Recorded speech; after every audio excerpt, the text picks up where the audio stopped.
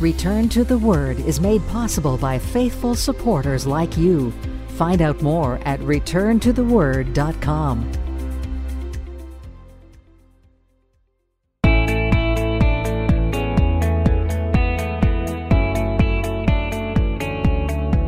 Welcome to another edition of Return to the Word Radio with Bible teacher Mark Fontecchio.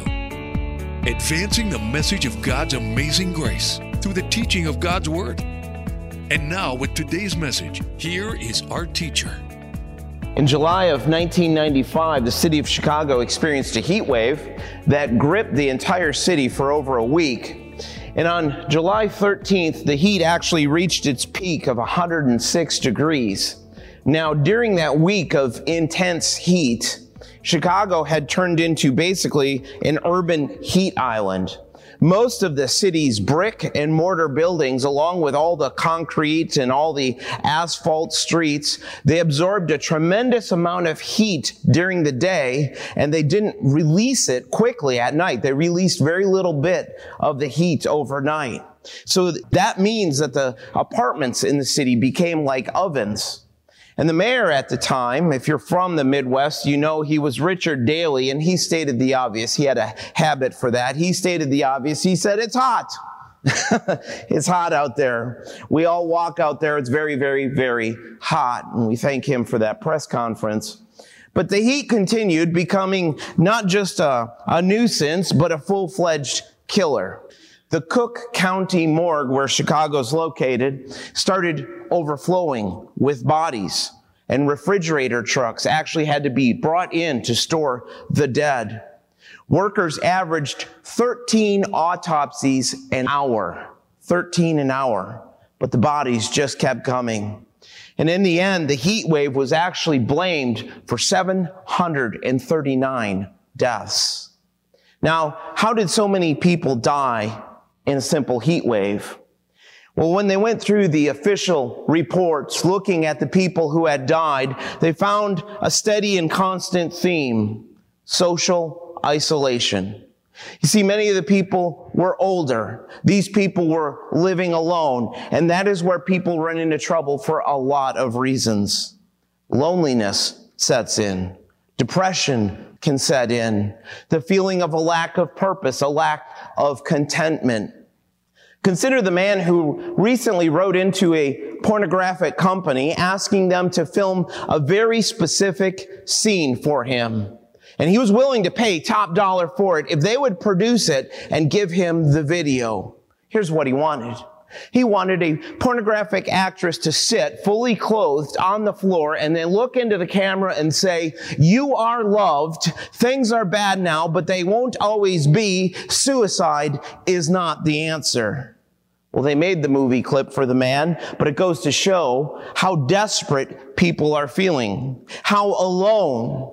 And here is where Hebrews chapter 13 finds us. If you want to find true contentment in your life, even in your pain, learn to put on the love of Jesus Christ, love for strangers, love for those who suffer, and love for your spouse. And most of all, respond in love to your Savior instead of chasing after money. We start with verse 1 in Hebrews 13. The text says, "Let brotherly love continue. Do not forget to entertain strangers, for by so doing, some have unwittingly entertained angels." Now, the book of Hebrews was first written to first century Christians who had lost so much in their life because of their faith in Jesus Christ. You remember from our studies that they had lost their friends, their family. Some had lost their jobs. Some had even lost their very lives. And that is when the temptation to give up comes in, to give up on Christ. And so in chapter 11, the author already told them, he said, don't give up on your faith. And then in chapter 12, he told them, don't give up on your hope. And now here in chapter 13, don't give up on your love.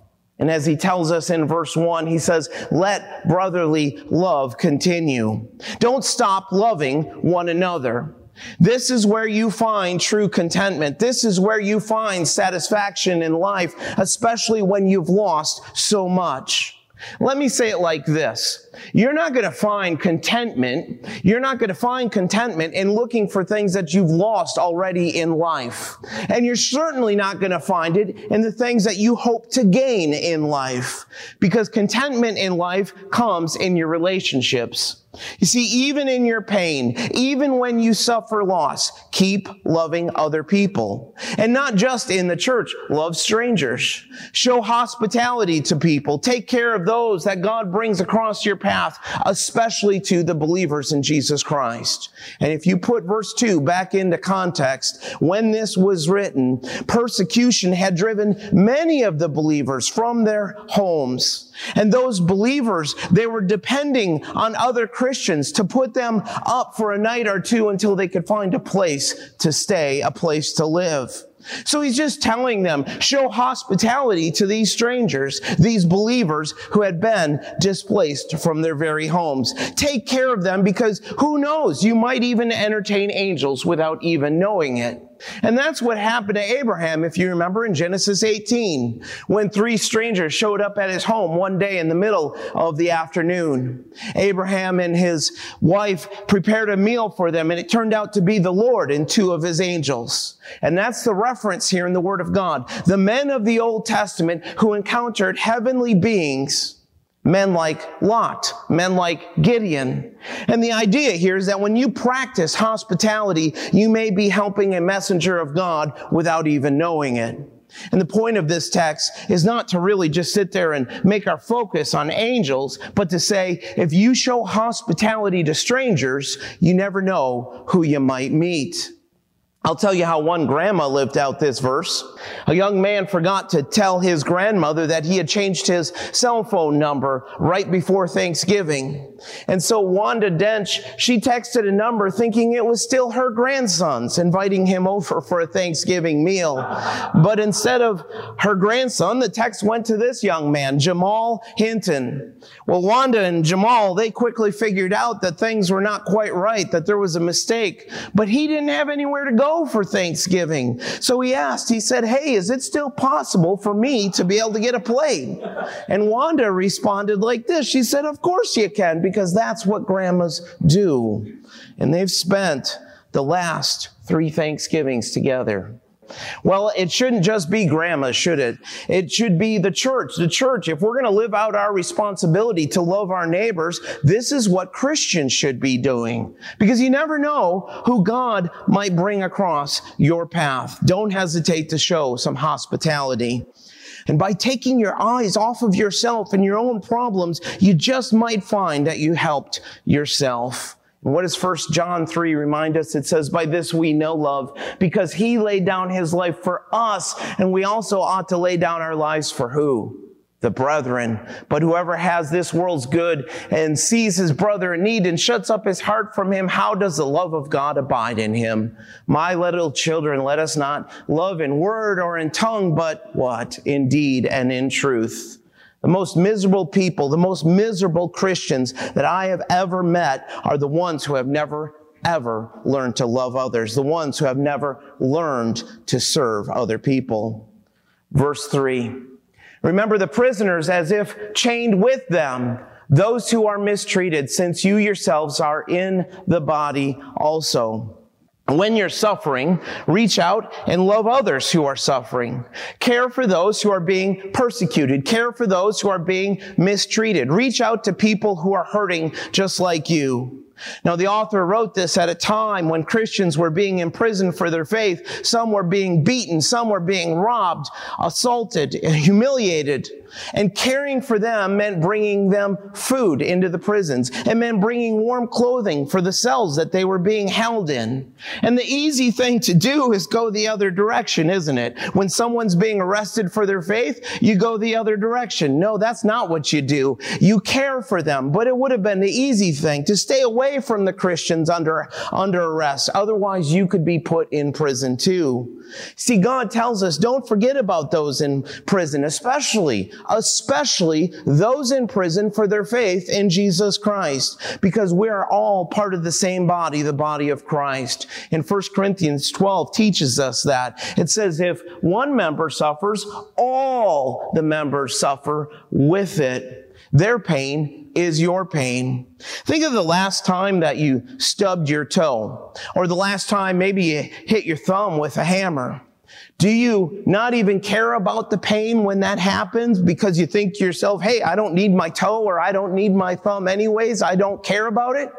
Or do you, when you hurt your toe or your thumb, do you stop everything and squeal like a little girl because the pain in one part of your body directly affects everything? See, when a part of the body is in pain, the whole body feels it, doesn't it? You can't ignore it. And it should be, hear me on this, it should be that way within the body of Jesus Christ. Because when one of us suffers for the faith, we should all suffer. It shouldn't be ignored. It's not that we can take the pain away from another believer that another believer is going through, but boy, oh boy, you can absolutely pray for them, and you can help meet their needs and come alongside them and encourage them from the Word of God. And so the author tells them back in Hebrews, remember those imprisoned in their faith? Well, it could happen to them. So remember those people. The reference here is actually not a reference to the body of Christ. The meaning is that they still lived in human bodies. They still had physical human bodies, that they could suffer just like the people who were in prison. So stand with them now. But look at what he tells them next. If you want to find contentment, even when you're in pain, love strangers, love those who are suffering, and love your spouse. Verse 4. Marriage is honorable among all, and the bed undefiled, but fornicators and adulterers God will judge. Remain faithful to your mate. Direct your passions towards them. Let the marriage bed be held in honor. Let it be undefiled. He's talking about sex here within the context of marriage, and that is honorable, and that is pure. Sex is God's idea. It's a gift from God. It's God's wedding gift, a beautiful creation of God, but it is our sick and depraved culture that has perverted it. You know, back in 1896, one of the first movies ever shown to the public was called The Kiss. It outraged people. I mean, it was a scandal back in the day because it showed a couple giving a quick kiss. Absolutely disgusting, said one critic. Such things call for police action. Now, by the time we got to the 1990s, what happened? Well, primetime entertainment offered sexual remarks or behavior every 4 minutes. And it's estimated in our day that the average person watches every year on TV 14,000 sexual encounters. Nearly every one of those encounters involves unmarried people, and rarely are there ever any consequences. You see, on TV, no one ever gets herpes, no one ever gets AIDS, no one ever gets pregnant, no one has to change diapers, get up in the middle of the night, or struggle to raise a child without a father. And here is where this has left us as a nation. 42% of Americans describe themselves as sexually adventurous. 29% have sex on a first date. Men have an average of 20 partners in their lifetime. 40 million Americans watch porn often. 22% of married men and 14% of married women will cheat on their spouse. You see, it's our arrogance, isn't it? It's our pride. We've fallen as a nation, and in our pride, we have let the culture transform the church instead of the other way around. Sex in marriage is honorable, and it is pure. Keep it that way. Remain faithful to your mate, and don't ever take sex outside the context of marriage. And this includes porn. Why? Because sex outside of marriage, it will ruin you. Sex outside of marriage is sinful, it's destructive, but within the protective bonds of marriage, it can and should be glorifying to God. If you struggle with impure thoughts, if you struggle with porn, memorize this verse in Hebrews, because the scriptures could not be more clear that God will judge the sexually immoral and adulterous person. And this includes porn users, because the Greek word translated here as fornicators in the New King James is the word pornos. It's where we get the word pornography from. And any sex outside of marriage, including fantasy sex, is under God's judgment, and it will ruin you. Samson, let's think about him for a second. Samson, a strong man fully dedicated to God from birth, he lost his strength and his sight after messing around with Delilah. David, a man after God's own heart. We read that in Scripture. He was one of Israel's greatest kings, and he lost his son after messing around with Bathsheba. Solomon, the wisest man who ever lived, he fell off the path, didn't he, of honoring God when he multiplied his wives and his concubines. None of these men lost their salvation, but their families and lives were scarred by their sexual immorality. Yes, there is forgiveness in the grace and mercy of God, but eventually your sin will find you out if you keep going down that path, if you keep going down that road. Romans 1 is very clear. It teaches the clear path of downward destruction because God gives men over to the lusts of their hearts. God allows men and women to dishonor their bodies, to chase after sin, and then reap the consequences if that's really what you want to do.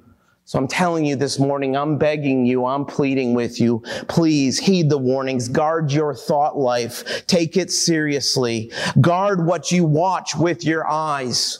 Guard it and become a person committed to their spouse. Michael Joyce, he's 68 years old, and this guy is one of my heroes. He suffers from Alzheimer's, and the disease is so advanced that he forgot he was married to his wife of 34 years. He is in love with her, and he is an honorable man. So recently he proposed to her, and she said yes. His wife, 64-year-old Linda Joyce, told the reporter, quote, "You don't say, 'Oh, we're already married.' So I said, 'Of course I will.'" Linda honestly didn't think her husband would remember. But in the next morning, Michael woke up and asked her, he said, "So when are we doing this?" This is how she invited her friends to their second wedding. She said, "My adored hubby of 38 years suffers from Alzheimer's. 2 nights ago, out of the blue with tear-filled eyes, he asked me to marry him. Michael had clearly forgotten we are already married, but I absolutely went along with him, and I said I would be delighted to be his wife."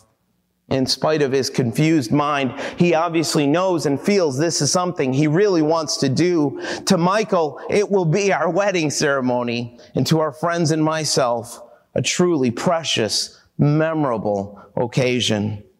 And on their wedding morning, Linda Joyce said she wasn't sure he would even remember then, but he woke up and told her, "Today's the day." The couple exchanged vows at a scenic lake near their home as friends looked on. They have been through sadness, pain, frustration, but Linda said that this day, despite all the fogginess in his mind, it was a day of pure joy. That's a beautiful picture for us of remaining faithful to your spouse, isn't it?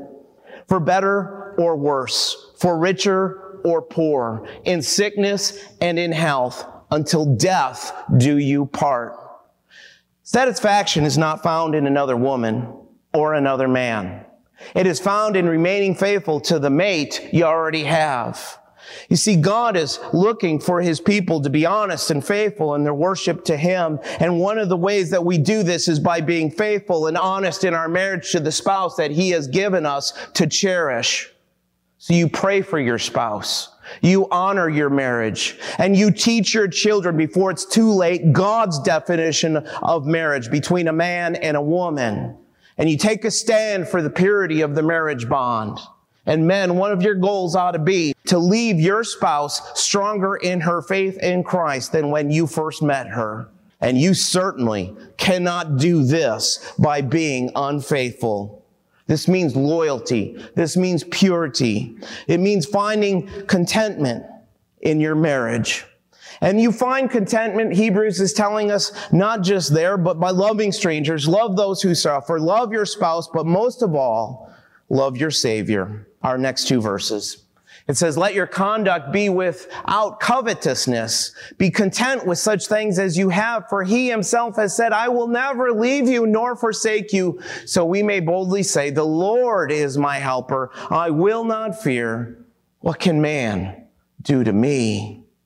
Times of service, times of suffering, they can be the same. See, times of suffering can be either times of selfishness where we have a pity party and we cry and we say, woe is me, or we can serve and we can get involved and serve Jesus Christ.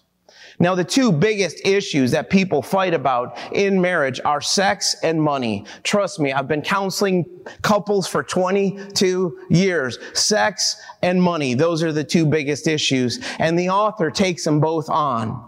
And there's a reason why he takes them both on, because they come from the same root cause of wanting something that you don't have.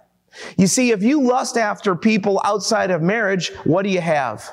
A covetous heart. If you constantly lust after more things, a bigger house, more stuff, more toys, you have a covetous heart.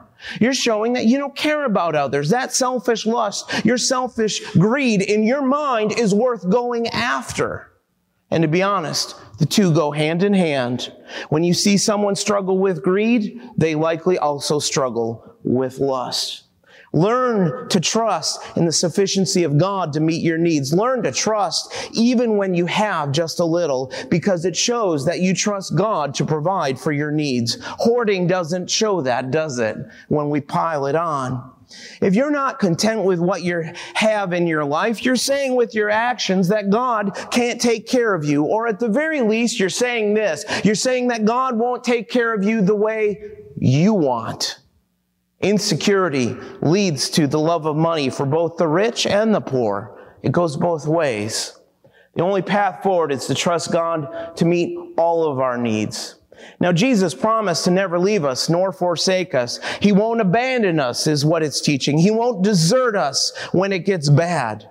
It's a strong statement here in the text. I wish you all could read it in the Greek. It's a beautiful statement. It could actually be translated like this. For he himself has said, I will absolutely not leave you nor forsake you under any circumstance. Hold to that. Hold to that. Now, the exact quote is taken from Deuteronomy 31, but Christ also promised to the 11 disciples when he told them in Matthew 28, he said, I am with you always, even to the end of the age. You see, the presence of Jesus Christ is the greatest possession of the child of God. He's looking for us to have confidence and peace in the Savior. Love Jesus more than anything else. Remain devoted to Him, not to money, not to things. The author is saying, don't love money because you have the Lord. In other words, you don't need gold when you have God. You don't need silver when you have the Savior.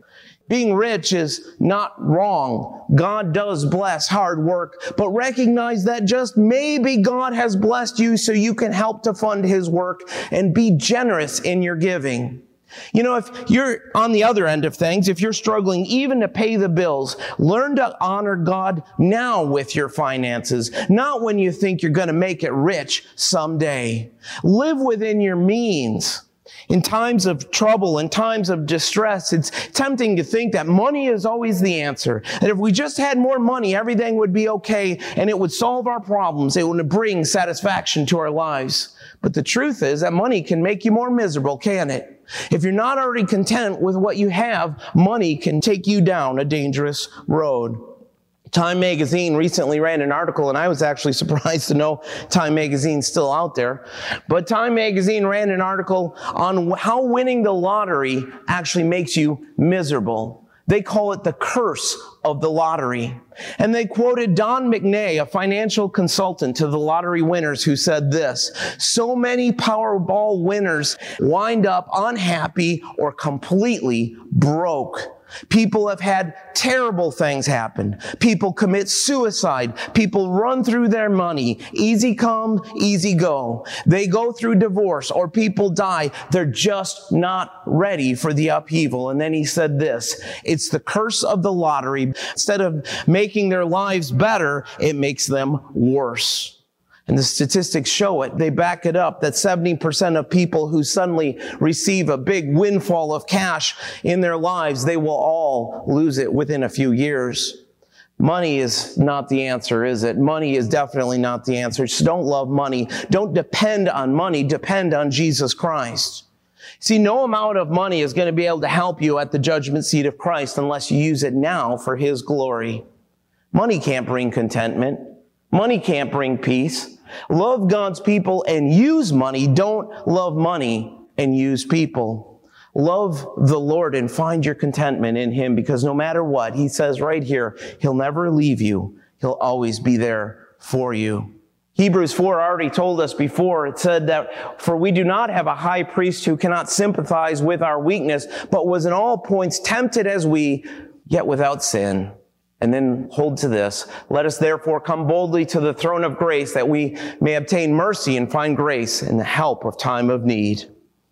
Pastor John Ortberg, he talks about a time when he went surfing and there was no one else in the water except for this huge guy that was on the beach, and he was practicing martial arts.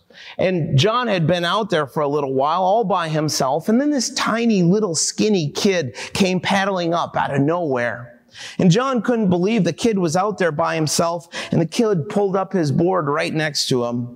But the boy was so small, he hardly needed a board at all. I mean, he was so skinny, he could have probably stood up on the ocean on a frisbee. So the boy introduced himself as Shane, and John asked him how long he'd been surfing, and the boy responded to him, 7 years. Well, John was a little bit curious at this because he didn't look much older than 7 years. So he said, how old are you? And young Shane said, I'm 8. Well, then John asked him how he got there. And Shane said, well, my dad brought me. And then he turned around and he waved at the near empty beach. The Goliath of a man that was doing martial arts waved back to Shane and said, hi, son. The Goliath of a man was Shane's dad. And then it hit John. That's why young Shane was so at home in the ocean.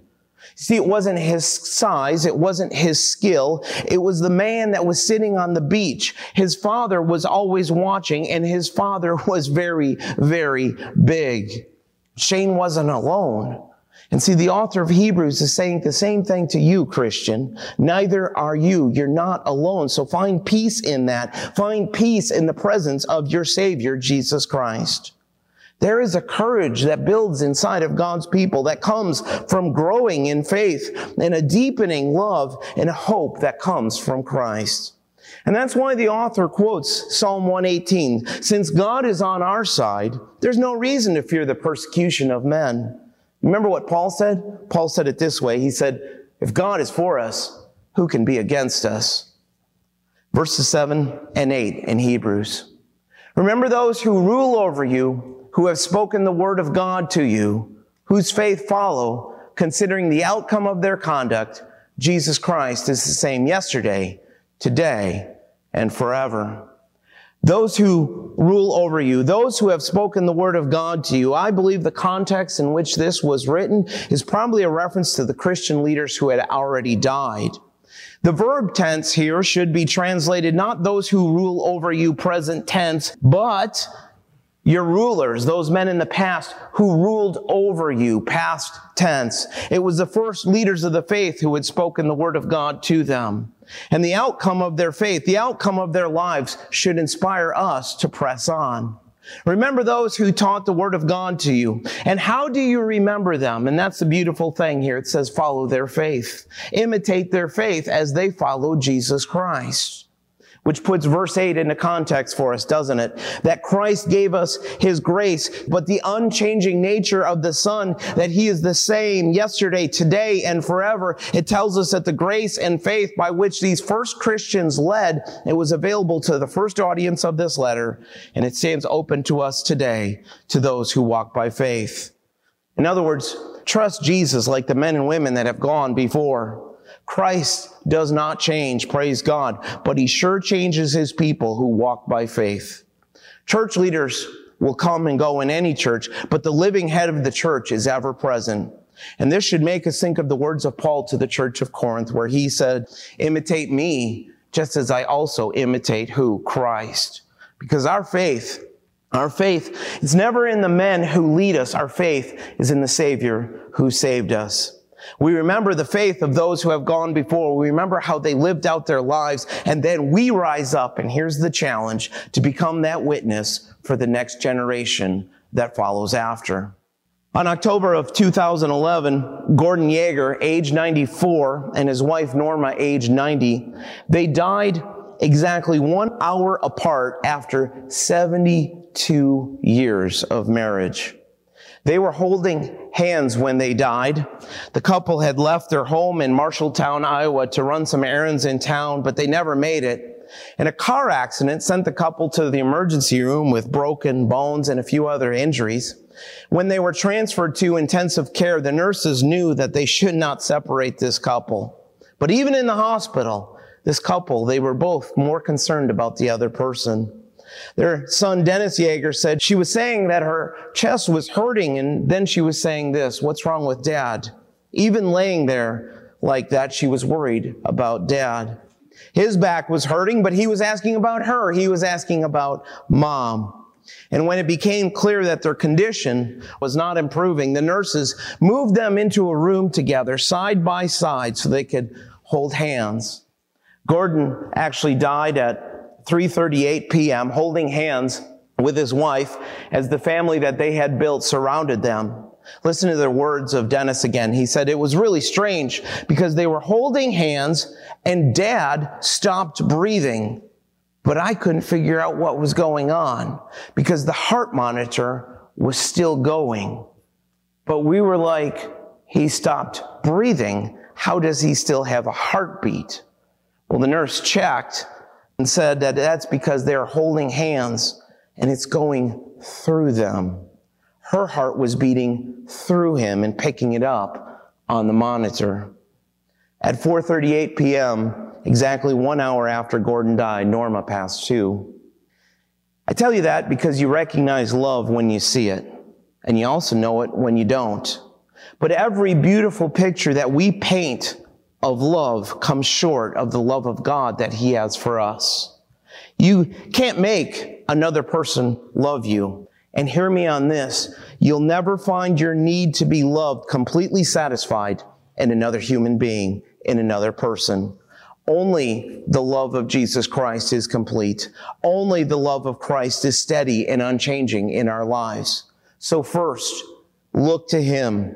Remember that the Lord is our helper, that He is the one who has promised us to never be left behind or nor forsaken. And find your peace, find your contentment and identity in Him.